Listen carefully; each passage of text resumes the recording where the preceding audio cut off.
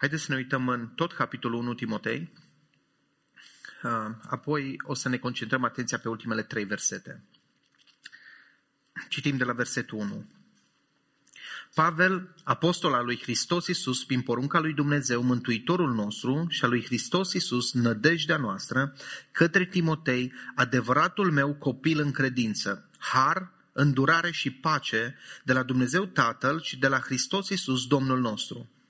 Când m-am dus în Macedonia, te-am îndemnat să rămâi în Efes ca să le poruncești unora să nu dea altă învățătură și să nu se țină de mituri și de nesfârșite genealogii care încurajează mai degrabă la speculații decât la lucrarea lui Dumnezeu prin credință. Scopul unei astfel de porunci este dragostea, care vine dintr-o inimă curată, dintr-o conștiință bună și dintr-o credință fără ipocrizie. Unii s-au rătăcit de aceste lucruri și s-au întors la flecării. Ei vor să fie învățători ai legii, fără însă să înțeleagă nici ceea ce spun, nici lucrurile asupra cărora insistă. Știm că legea este bună dacă cineva o folosește corect. Știm de asemenea că legea nu este făcută pentru cel drept, ci pentru cei fără de lege și pentru cei răzvrătiți, pentru cei neevlavioși și pentru cei păcătoși, pentru cei lipsiți de sfințenie și pentru cei lumești, pentru ucigașii de tată și pentru ucigașii de mamă, pentru ucigașii de oameni, pentru cei desfrânați, pentru homosexuali, pentru negustorii de sclavi, pentru mincinoși, pentru sperjuri și pentru orice altceva care este împotriva învățăturii sănătoase, potrivit cu Evanghelia slăvită a binecuvântatului Dumnezeu care mi-a fost încredințată mie. Îi sunt recunoscător lui Iisus Hristos, Domnul nostru, care m-a întărit, pentru că m-a considerat credincios și m-a pus în slujba Lui, măcar că înainte am fost un blasfemietor, un persecutor și un om violent. Dar mi s-a arătat milă, întrucât lucram ca un neștiutor în necredință. Și harul Domnului nostru a fost turnat din abundență peste mine împreună cu credința și dragostea care sunt în Hristos Iisus. Acest cuvânt este demn de încredere și este deplin vrednic să fie primit. Hristos Iisus a venit în lume ca să-i mântuiască pe cei păcătoși, dintre care cel dintâi sunt eu. De aceea mi s-a arătat milă, pentru ca în mine, cel dintâi, Hristos Iisus să-și poată arăta toată îndelunga lui răbdare, făcând din mine un exemplu pentru cei ce urmează să creadă în El pentru viața veșnică, a Împăratului veșnicilor, a nemuritorului, nevăzutului și singurului Dumnezeu să fie onoarea și slava în vecii vecilor. Amin. Și deci începe textul nostru de azi. Timotei, copilul meu, îți dau această poruncă potrivit cu profețiile rostite mai înainte cu privire la tine, pentru ca prin ele să te lupți lupta cea bună, având credință și o conștiință bună, de care unii n-au mai ținut seama și au eșuat în ce privește credința. Printre ei sunt Imeneu și Alexandru, pe care i-am dat pe mâna lui Satan ca să se învețe să nu mai blasfemieze. Amin. Am ajuns la un text greu astăzi, un text care ridică multe întrebări, multe dileme, multe controverse, ca să zic așa. Ce înseamnă să fi dat pe mâna Satanei? Cum adică au eșuat credința sau au naufragiat din punct de vedere al credinței? Vedem că sunt numite niște persoane concrete, dar înainte să intrăm în textul nostru, vreau să ne uităm un pic la context. De asta am citit tot capitolul, nu doar cele 3 versete de astăzi. Pavel folosește aici cuvântul care l-am ales și ca titlu în predică, lupta cea bună.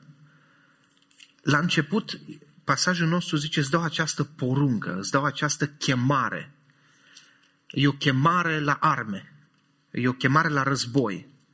Același cuvânt este folosit și în versetul 3, când spune, când m-am dus în Macedonia, te-am îndemnat sau te-am chemat, ți-am poruncit. Te-am chemat să poruncești și tu altora ce să nu facă. În versetul 5 din nou zice scopul unei astfel de porunci sau unei astfel de chemări. Și vreau să ne uităm un pic la versetul 5 și la versetul 15 ca un rezumat a celorlalte 2 mesaje care au fost înainte, acum 2 săptămâni și acum 1 săptămână.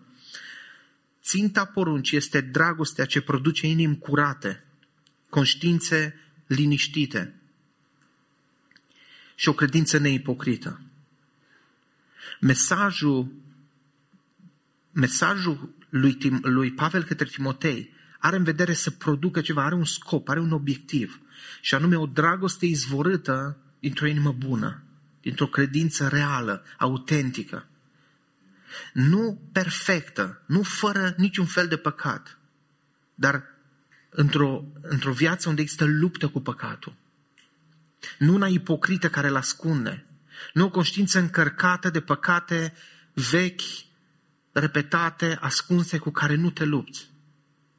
Ținta poruncii este dragostea, care produce inimi curate, conștiințe liniștite și o credință fără prefăcătorie. Unii s-au rătăcit de la aceste lucruri și s-au întors la flecării, la povești de 2 lei. Mai sus zice că i-a poruncit să nu dea altă învățătură, să nu se țină de mituri, nesfârșite genealogii, care încurajează mai degrabă la speculații decât la lucrarea lui Dumnezeu prin credință. Chemarea asta a lui Pavel pentru Timotei era să păzească sănătatea bisericii de vorbe goale, care nu produc sănătate în biserică. Țineți minte că ideea, concluzia mesajului de acum 2 săptămâni este că învățătura sănătoasă produce un caracter schimbat. Nu doar teorie bună. Săptămâna trecută, prin Dag, ne-am uitat mai mult la versetul 15 și 16. Acest cuvânt este demn de încredere și pe deplin vrednic să fie primit. Hristos Iisus a venit în lume ca să-i mântuiască pe cei păcătoși, dintre care cel dintâi sunt eu. Spunea Dag că Dumnezeu caută un ratat, un loser, din care el să facă ceva extraordinar, cum a făcut cu Pavel. Scopul aici este pocăința. Dar nu doar pocăința mea, zice, de aceea mi s-a arătat milă pentru ca în mine cel dintâi Hristos Iisus să-și poată arăta toată îndelunga lui răbdare, făcând din mine un exemplu pentru cei ce urmează să creadă în el pentru viața veșnică. Dumnezeu lucrează cu oameni înfrânți, îi ia, îi schimbă, îi transformă pentru ca și alții să aibă speranță, văzând cum el transformă vieți. Ținta poruncii este dragostea, ținta venirii lui Iisus, scopul este să mântuiască pe cei păcătoși. Dar astăzi vorbim despre luptă. Și vreau să vă întreb, cum vedeți voi viața voastră de creștini? Care e metafora? Care e felul în care voi vă interpretați viața? O vedeți ca un război? Chiar când vedeți pericole în viață sau ceva ce nu merge bine, spuneți, măi, normal, așa e în război? Sau credeți că suntem la Disneyland? Dacă am fi pe front, obuze, război, te plânge că patul nu-i moale? Dom'le, dar știți, eu sunt vegetarian, nu-mi place conservă de fasole cu cârnață. Băi, luptăm pe viață și pe moarte aici. Ce-i cu tine? Tu nu înțelegi ce se întâmplă? Tu nu vezi că sunt oameni care cad jos, secerați, morți și tu te plângi că cerceafurile te zgârie? Înțelegem noi cu adevărat când ceva ne deranjează în viață că măi, e un război real pentru sufletul nostru, pe viață și pe moarte? E asta mentalitatea când ne uităm la lucrurile care se întâmplă în jurul nostru? Gândiți-vă că ați fi locuit în Siria și a început războiul ăsta mare, care e una dintre cele mai mari crize umanitare. Milioane de oameni au fugit de acolo. Credeți că ei au votat să fie război? Au fost de acord? Le-au plăcut? Fie că ei au vrut sau nu, războiul a venit. Și tu fie ești angajat în el luptând activ, ori de o parte, ori de alta, fie ești o victimă colaterală a ambelor părți. Dar tu nu poți alege dacă e război sau nu. Aia nu-i decizia ta. Există 2 împărății în război. Există 2 lumi spirituale, sau o lume spirituală în care există un război intens între 2 armate. Tu lupți? Există o luptă bună și există o luptă rea. Haideți să citim un pic în 2 Timotei, din capitolul 2, de la versetul 1 la versetul 10, din nou Pavel, e foarte interesant de câte ori vrea să îl întărească un pic pe Timotei, să-i zică ceva mai așa mai dur, îl ia Timotei, copilul meu. Măi, copile, vino aici.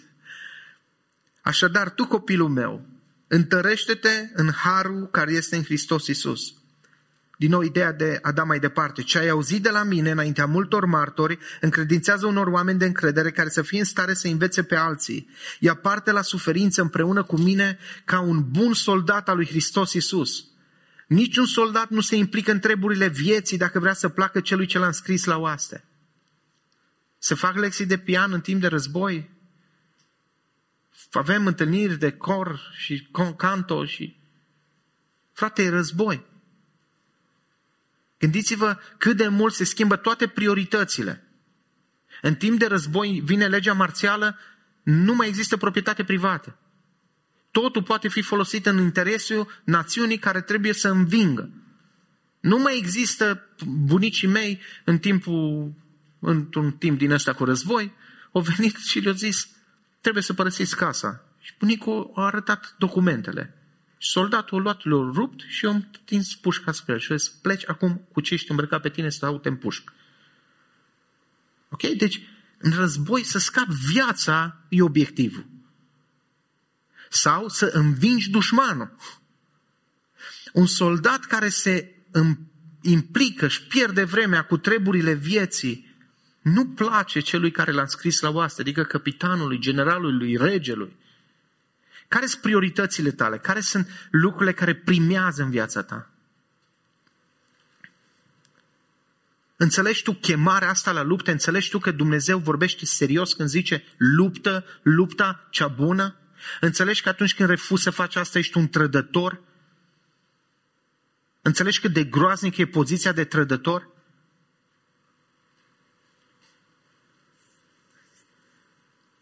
Iisus zice, cine nu luptă, cine nu strânge cu mine, risipește. Cine nu e cu mine, e împotriva mea. El nu zice că există o categorie de specială de creștini care ei pierd vremea și scarnali. El zice, vreți să-L întărtați pe Domnul la mânie? Nu știți cu cine aveți de-a face? Nu înțelegeți că voi sunteți însăși câmpul de bătălie? Că pentru sufletul vostru e bătălia? Știți imaginile alea grotești când te uiți la televizor și vezi o inundație și pompierii se luptă să dea apa și să scoată și bărbații din sat a căror case sunt inundate stau la bar și se uită la ei? Dumnezeu ne cheamă să ne implicăm în lupta asta care este pentru sufletele noastre. Cu cine ne cheamă El să ne luptăm? Unii cu alții? Cu partidul politic nu știu care? Cu încălzirea globală? Pentru ce? Cu cine? Care-i lupta ta?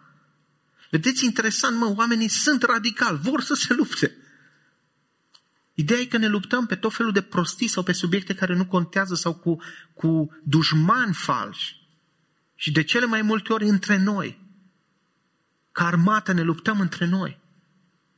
În loc să ne aducem aminte că este un alt dușman care trebuie să luptăm și că trebuie să ne întărim unii pe alții, că nu contează pe unde intră dușmanul în cetate. O intrat în cetate, e pa. Nu o să mă bucur cu nimic. Da, măcar o intra pe la X. Și ce dacă? Efeseni 6. În cele din urmă, versetul 10, întăriți-vă în Domnul și în puterea tăriei Lui. Îmbrăcați-vă cu toată armura pe care vă dă Dumnezeu ca să puteți rezista uneltirilor diavolului.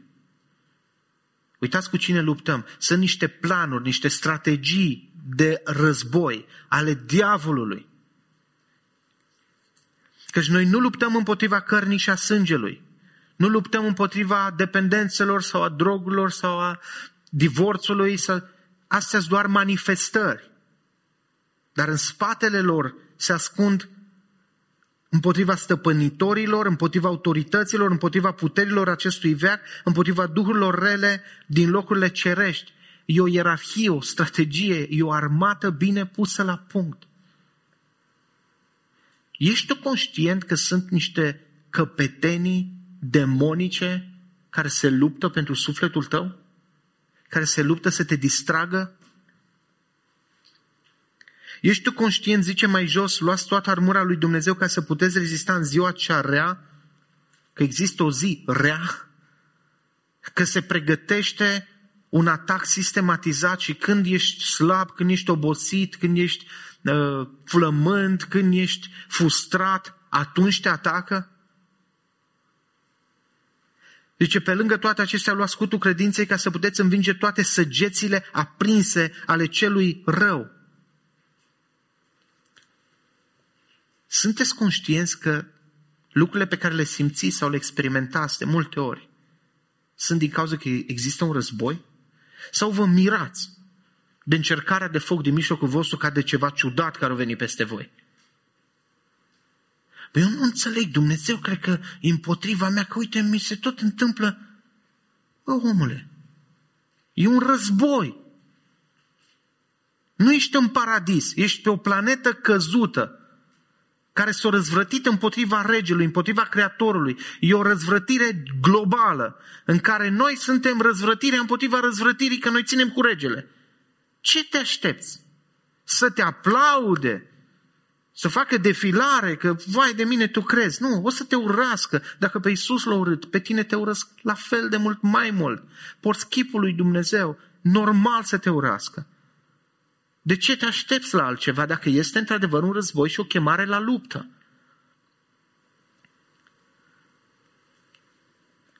Cu cine luptăm noi? Mergem și în Evrei, capitolul 12 un pic. De aceea, întrucât suntem înconjurați cu un nor așa de mare de martori, să dăm la o parte orice ne-ar putea împiedica și păcatul care ne prinde atât de strâns și să alergăm cu perseverență în cursa care ne stă înainte. Deci ne prinde atât de strâns păcatul. Nu doar forțele demonice din afară, păcatul, firea noastră, dușmanul în tine, nu în altul. Problema nu sunt circumstanțele, problema nu e un soț sau o soție dificilă, niște copii diferiți de toți ceilalți copii, nu. Problema e, în primul rând, începe păcatul din tine.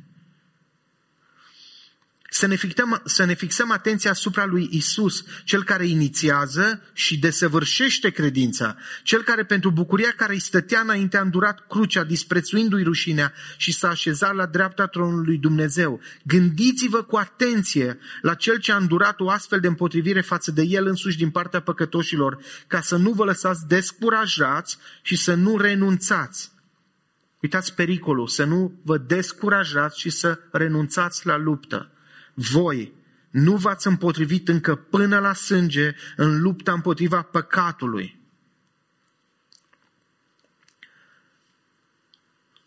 Plâns, nemulțumiri, comentat.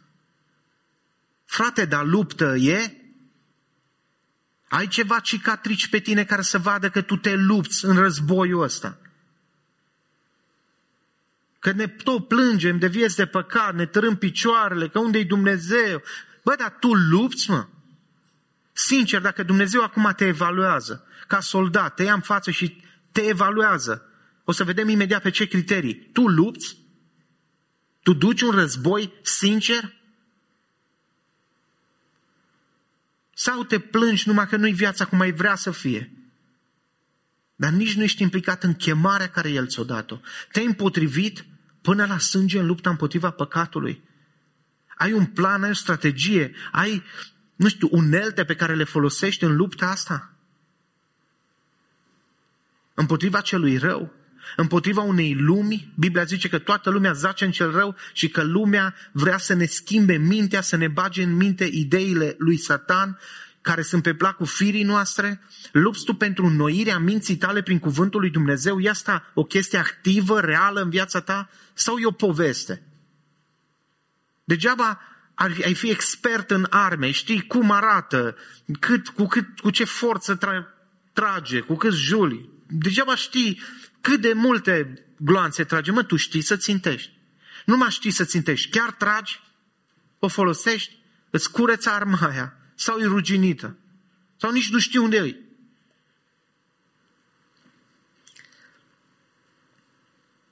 Cum lupți? Nu numai cu cine lupți. Lupți cu Satan, cu firea, cu lumea, nu lumea însemnând cu oamenii din afară, cu sistemul, cu modul de gândire lumesc care zice trăiește pentru tine, pentru plăcerile tale, pentru poftele tale, ascultă-ți instinctul, just do it, you, be yourself, toate astea, da? Care ce fac? Îți hrănesc eu. Lupți cu gândirea asta și zici este despre cineva mai mare decât mine. Împărăția nu e a mea, e a regelui, eu pe el îl slujesc, pentru el trăiesc, eu sunt slujitorul lui, el îmi dă ordine. Dar cu ce lupți? Care sunt armele? Tot în Efeseni, în continuare, pasajul din capitolul 6 spune așa: așadar, țineți-vă tari, având mijlocul încins cu adevărul, fiind îmbrăcați cu platoșa dreptății și încălțați cu râvna Evangheliei păcii, pe lângă toate acestea luați scutul credinței, cu care să puteți stinge toate săgețile aprinse ale celui rău, luați și coiful mântuirii și sabia Duhului, care este cuvântul lui Dumnezeu. De obicei până aici se citește. Și fiecare componente foarte importante. Dar vreau să citesc și în continuare. Rugați-vă întotdeauna în Duhul, cu tot felul de rugăciuni și cereri. Vegheați la aceasta cu toată stăruința și rugăciunea pentru toți sfinții. Rugați-vă, de asemenea și pentru mine, pentru că atunci când vorbesc să mi se dea cuvânt, ca să fac cunoscută cu îndrăzneală taina Evangheliei, al cărei ambasador în lanțuri sunt. Rugați-vă, să o pot vesti cu îndrăzneală așa cum trebuie. Rugați-vă, rugați-vă pentru cuvânt, pentru ca puterea Evangheliei să meargă în față. Să zicem că vine acum regele. Vine Aslan în Narnia și toată lumea se ridică și el își inspectează trupele și se uită la fiecare cum e viața de rugăciune. Cât de mult lupți în rugăciune, nu doar cât timp petreci acolo, ci viața ta de rugăciune, cât comunici cu Dumnezeu. Dacă ai o minte spirituală care înțelege lucrurile supranaturale, lucrurile astea spirituale, dacă ai cuvântul locuind în tine din belșug, eu n-aș vrea să stau înaintea regelui și să aud trădătorule. Vorbești frumos, știi să le zici la alții, dai din gură, dar viața ta e cel mai mare martor împotriva ta. Ne hrănim de multe ori cu cuvântul ca să rănim pe alții, în loc să ne transforme pe noi. Suntem buni în flecării, buni în cuvinte goale, de 2 lei, care nu zidesc, care nu ne aseamănă cu Hristos.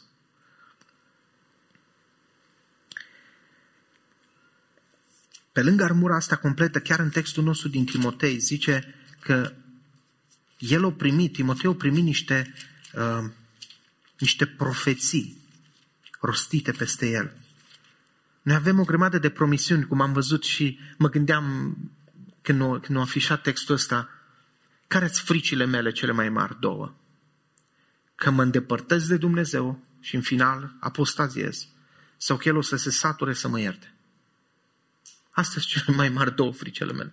Că o iau razna sau că El zice, gata, frate, m-am săturat. Și promisiunea de acolo era fix pe asta, că eu nu mă voi opri din a le face bine, le voi da frica de Domnul și după aia zice, ca să nu se îndepărteze de mine. Ce rege minunat! Ce promisiuni frumoase! Zice, prin ele luptă-te lupta cea bună, având credința și o conștiință bună. Lupta asta nu se dă cu nu știu ce arme complicate. Se dă în ascuns. În rugăciune, apucându-te cu credință de promisiunile lui Dumnezeu, odihnindu-te în ceea ce El zice ca să scurețe conștiința care bubuie împotriva ta. Lupta aia este lupta de a crede și a te încrede în El. Și a zice, dacă inima mea mă condamnă, Dumnezeu e mai mare decât inima mea și cunoaște toate lucrurile. Dar lupta asta a credinței mă face după aceea să merg mai departe, nu doar în a accepta iertarea lui Dumnezeu, ci a declara război păcatului. A duce o luptă concretă, reală. Nu doar a fi un soldat tot timpul rănit, tot timpul la spital, tot timpul bandajat. Și după aia iară mă duc, iară mă încasez, iară vin înapoi.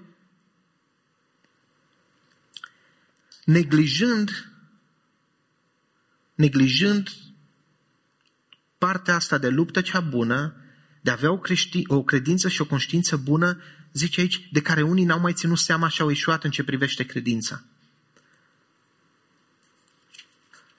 Dacă nu lupți, eșuezi. Cuvântul acolo e tot din domeniul militar, este a naufragia și au spart corabia. Niște coloniști s-au dus pe o insulă unde s-au dus prima oară bărbații și urmau să vină soțiile cu copiii. Au construit un far și rând pe rând bărbații stăteau și așteptau să vină, pentru că intrarea în port era destul de largă, dar trebuia să știi exact pe unde intri, pentru că și în stânga și în dreapta era plin de stânci. Și trebuia să călăuzească cu farul și să-i arate pe unde să vină. Și barca venea, dacă venea, indiferent că venea ziua sau noapte, trebuia să arate pe unde să vină. Și un om vine dimineața, era rândul lui să intre dimineața la 7 și când ajunge pe mal, toată plaja era plină de resturi de corabie și de trupuri moarte de copii și de femei. Intră repede în turn, ajunge sus și colegul lui care trebuia să fie pe post, dormea. Și strigă, dormi? Tu dormi? Simplu fapt că dormi distruge vieți. Că nu lupți. Cât de scumpă a fost neglijența aia. Cei care neglijează, care nu țin seama. Chinezii și-au petrecut o mare parte din istoria lor construind dita mai zidul care se vede de pe lună, zidul chinezesc. Familie după familie după familie, de la bunic încolo, tot construit ca să țină departe invadatorii. Și după ce au terminat, se credeau invincibili. Și când au venit invadatorul, nu a trebuit să mute o cărămidă, pentru că au mituit portarul. Și au intrat înăuntru. Și astfel lucrarea a mii și mii de oameni a fost distrusă de un om slab, de un om care nu a luptat, de un laș, de un trădător.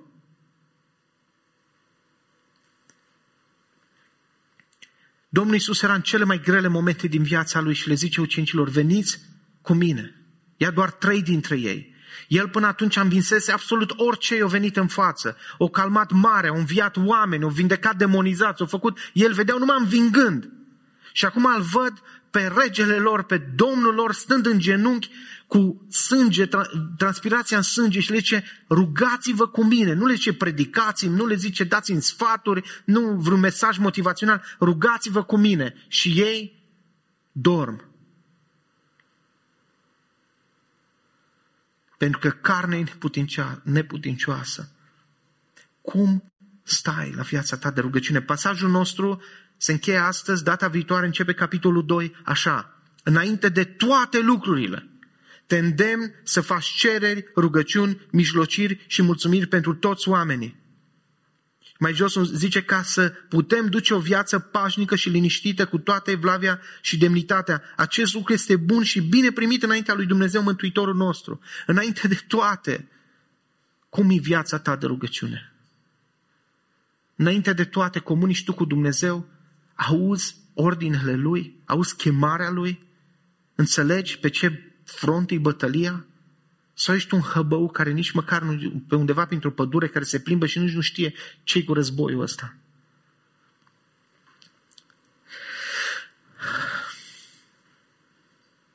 Al doilea punct.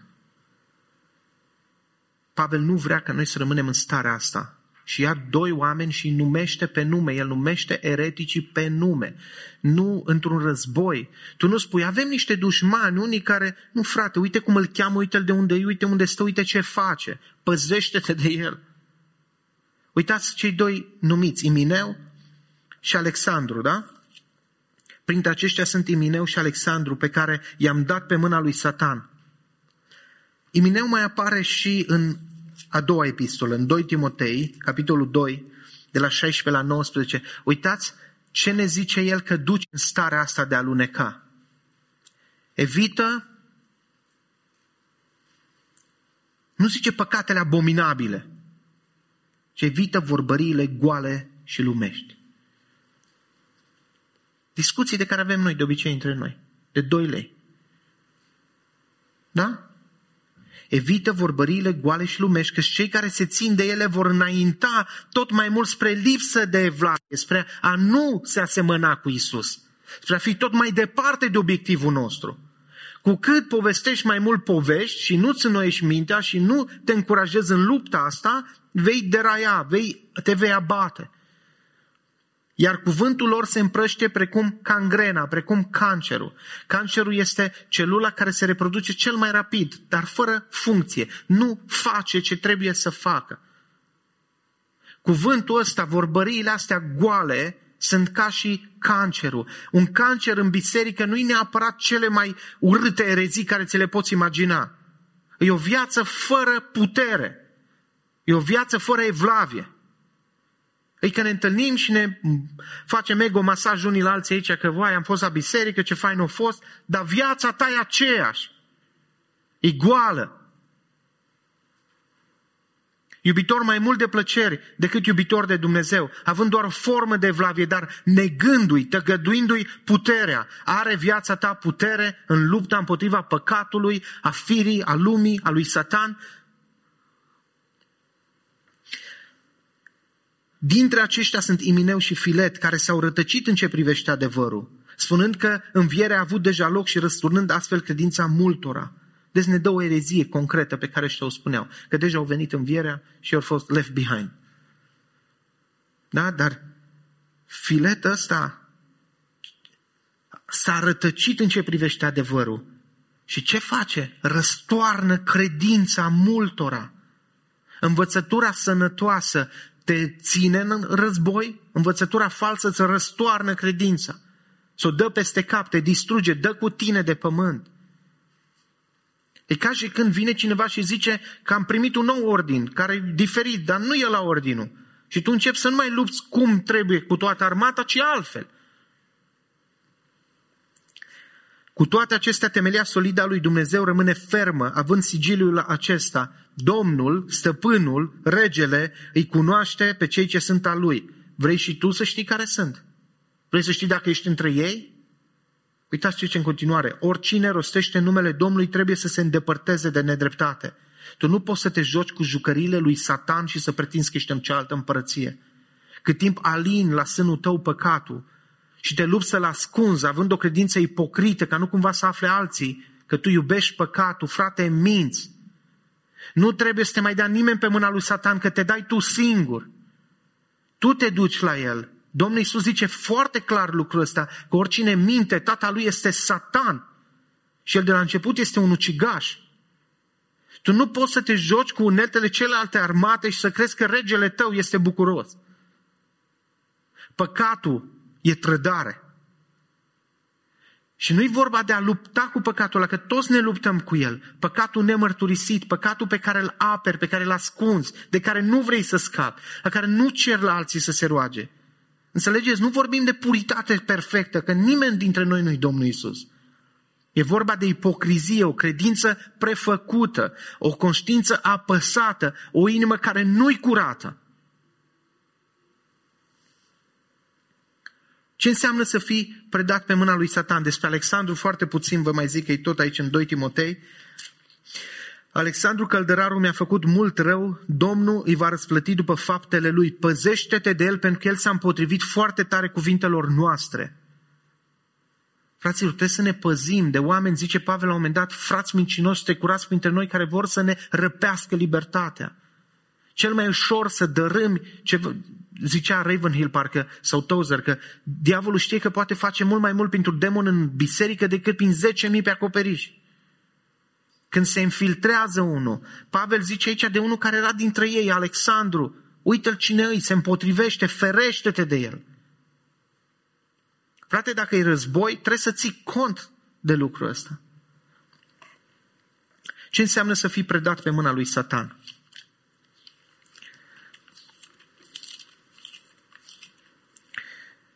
În Corinteni era un curvar. Un om care distrugea și era un reproș pe fața bisericii, care e trupul lui Hristos. Și Pavel zice așa, în capitolul 5 din 1 Corinteni, de la versetul 4, în numele Domnului Iisus, voi și cu Duhul meu, fiind adunați la oaltă, împreună cu puterea Domnului nostru Iisus, am hotărât să dați un astfel de om pe mâna lui Satan, pentru nimicirea trupului, pentru ca Duhul lui să fie mântuit în ziua Domnului. Scopul este răscumpărător, este ca omul ăla în suferință, în greutăți, în ce se întâmplă, luând protecția de care biserica are parte sub Domnul Iisus, să sufere consecințele faptelor lui din partea lui Satan, ca să-l aducă înapoi. Pe Imineu și pe Alexandru i-am dat pe mâna Satanei. Auzi ce pedagog bun e Satan, să învețe să nu hulească. Păi te-ai gândit că învețe să hulească mai mult, nu? Că doar el e Satan. Dar el e Satan în lanțul lui Dumnezeu, la care el îi trage linia și zice, până aici vii. Un sol al Satanei este în carnea mea și mă pălmuiește și mă împiedică să mă îngânf. Păi cum? Nu-i păcatul lui prefera mândria. Satan, nu o să te învețe să te îngânfi. Nu și când ai parte de har. Nu și atunci când inima ta zice, mă voi lăuda cu slăbiciunile mele pentru ca puterea lui să rămână în mine. Nu le voi ascunde, nu mă voi preface că nu sunt slab, nu, voi recunoaște că sunt slab și puterea lui e cea care lucrează în mine.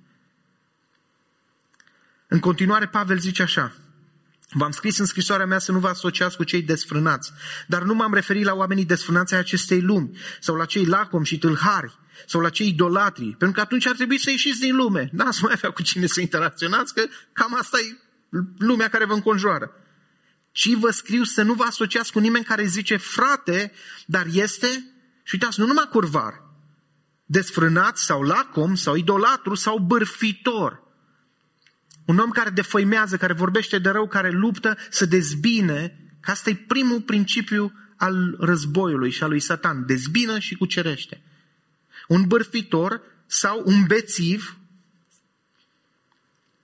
sau un tâlhar. Cu un astfel de om nici măcar să nu mâncați. De ce să-i judec pe cei din afară? N-ar trebui să-i judec pe cei dinăuntru? Pe cei din afară îi va judeca Dumnezeu. Dați-l afară din mijlocul vostru pe omul acela rău. De ce? Pentru că zice că e frate și nu vrea să se pocăiască. Pentru că nu luptă lupta cea bună cu păcatul. Nu pentru că are păcat, ci pentru că nu luptă cu el. Apropo, fratele ăsta din Corint a fost reprimit înapoi pentru că s-a pocăit. Disciplina a avut efect, a funcționat. În Matei 18, dacă fratele tău păcătuiește, du-te și mustră-l. De ce? Ca să câștigi pe fratele tău. Dacă nu vrea, atunci mai ia 2 martori. Dacă nu spune el bisericii, dacă nu ascultă nici de biserică, atunci dați-l afară pe omul acesta rău. De ce? Ca Satan să-l învețe. Dacă nici cum n-ascultă, îl lăsăm pe Satan.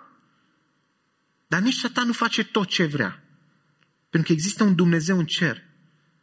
Există un rege al nostru care el își iubește copiii. Ca să înveți ce? Să nu hulească. Ultimul punct. Zice mai devreme, versetul 13, tot din 1 Timotei, capitolul 1.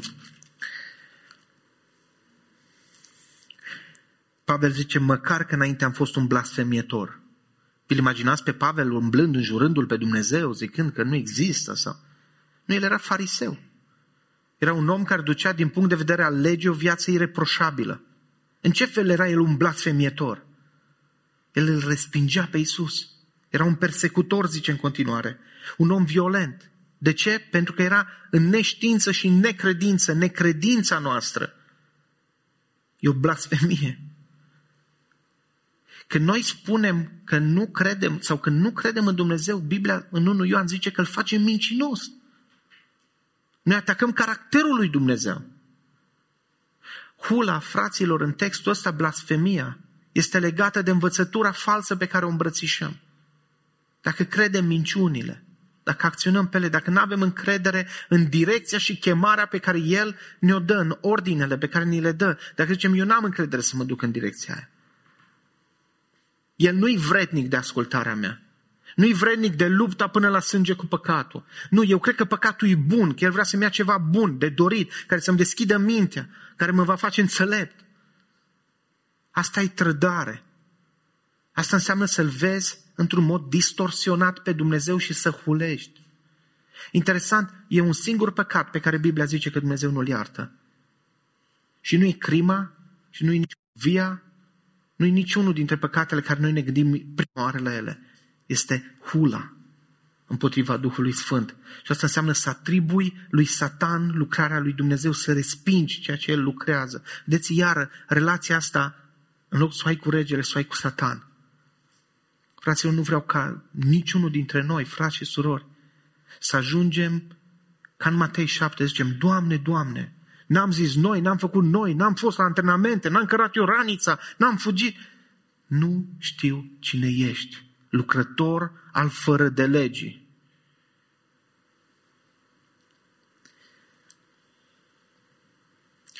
Textul nostru se încheie, sau mesajul nostru de a se încheie, cu o chemare. A început cu Timotei, copilul meu, îți dau această poruncă, acest ordin, această chemare la război. Vreau să mai citim încă o dată textul ăsta și să urmărim 3 lucruri la care El ne cheamă concret. Ne cheamă să ne pocăim. E o luptă pe care o ducem pe genunchi, în cuvântul Lui, lăsând mintea să ne fie transformată și relațiile, care se vede în special în ascuns, acasă, în relația cu soțul, cu copiii, în lucrurile unde nu te vede lumea și nu primești aplauze și puncte. E o chemare în primul rând la pocăință, apoi o chemare la închinare și apoi este o chemare la luptă. Citim din nou de la versetul 15, care a fost tema mesajului de data trecută. Acest cuvânt este demn de încredere și pe deplin vrednic să fie primit. Hristos Iisus a venit în lume ca să-i mântuiască pe cei păcătoși, dintre care cel dintâi ești tu. Iisus nu a venit să cheme toți ceilalți păcătoși. A venit să te chem pe tine. Și fiecare dintre noi trebuie să zică, cel dintâi sunt eu. Scopul pentru care Iisus a venit a fost să ne salveze. De ce? Ca să ne facă și un exemplu, zice după aceea. De aceea mi s-a arătat milă pentru ca în mine cel dintâi Hristos Iisus să-și poată arăta toată îndelunga Lui răbdare, făcând din mine un exemplu pentru cei ce urmează să creadă în El pentru viața veșnică. Dar uitați ce frumos, imediat urmează o doxologie în mijlocul capitolului. A împăratului veșnicilor, a nemuritorului, nevăzutului și singurului Dumnezeu să fie onoarea și slava în vecii vecilor. Amin. E o chemare la adorare, la închinare. E despre El. El deja a învins. Victoria e a Lui. El ne-a chemat din orice limbă, din orice seminție, din orice popor, să fim a Lui, să fim armata Lui, copiii Lui, mireasa Lui, familia Lui. A Lui să fie gloria. Și apoi e, Timotei, copilul meu, îți dau această poruncă, luptă-te, lupta cea bună. Tată, vin înaintea ta în numele Domnului Iisus și îți mulțumesc că ești vrednic, Doamne. Tu ești vrednic să fii urmat, Doamne. Tu ești vrednic să te ascultăm, Doamne. Doamne, într-adevăr e un război spiritual și săgețile celui rău ne trec pe la urechi. Dar Tu ne-ai dat tot ce avem nevoie ca să facem fața asalturilor Lui. Ne-ai dat scutul credinței, ne-ai dat coiful mântuirii. Și, Doamne, ne-ai învățat să ne luptăm cu sabia cuvântului în rugăciune, umblând în victoria pe care Tu deja ai obținut-o la cruce și pe care încet, încet o aduci, Doamne, pentru că porțile locuinței morților nu vor putea să facă față împărăției Tale, Doamne.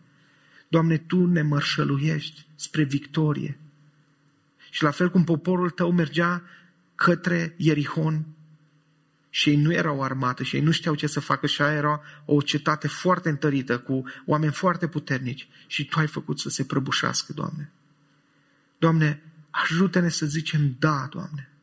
Să zicem da, eu sunt cel mai mare păcătos, Tu ești cel mai minunat rege și ești vrednic să Te urmezi.